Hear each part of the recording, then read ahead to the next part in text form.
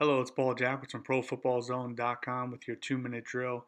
The question I have right now for you is the Seattle Seahawks defense going to take a step back in 2014? We see it all the time. A defense will dominate one year, then not so dominant the next year, lose players in free agency. Opposing offensive coordinators have an entire offseason to study your defense, catch up with it.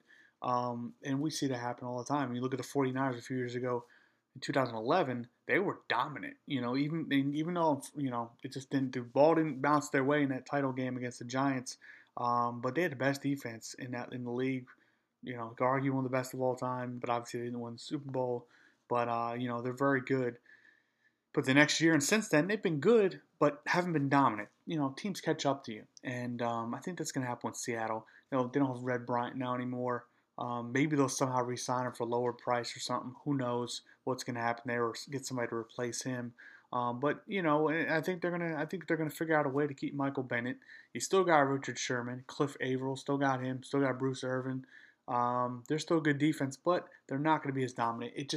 The history in the NFL shows you that defenses, when they are that great, one year they're never that great the next year, or even better the next year. And I do consider the 2013 Seahawks defense the best of all time. You could argue 2000 Ravens, 86 Bears. 86 Bears played against a Patriots team in the Super Bowl that really shouldn't even have been there probably.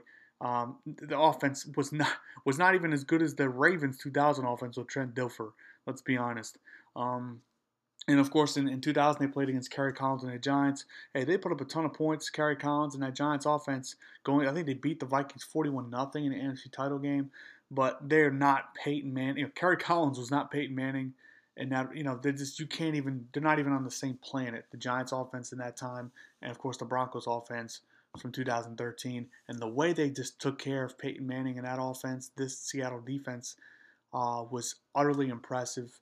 But again, I don't see them being the same in 2014.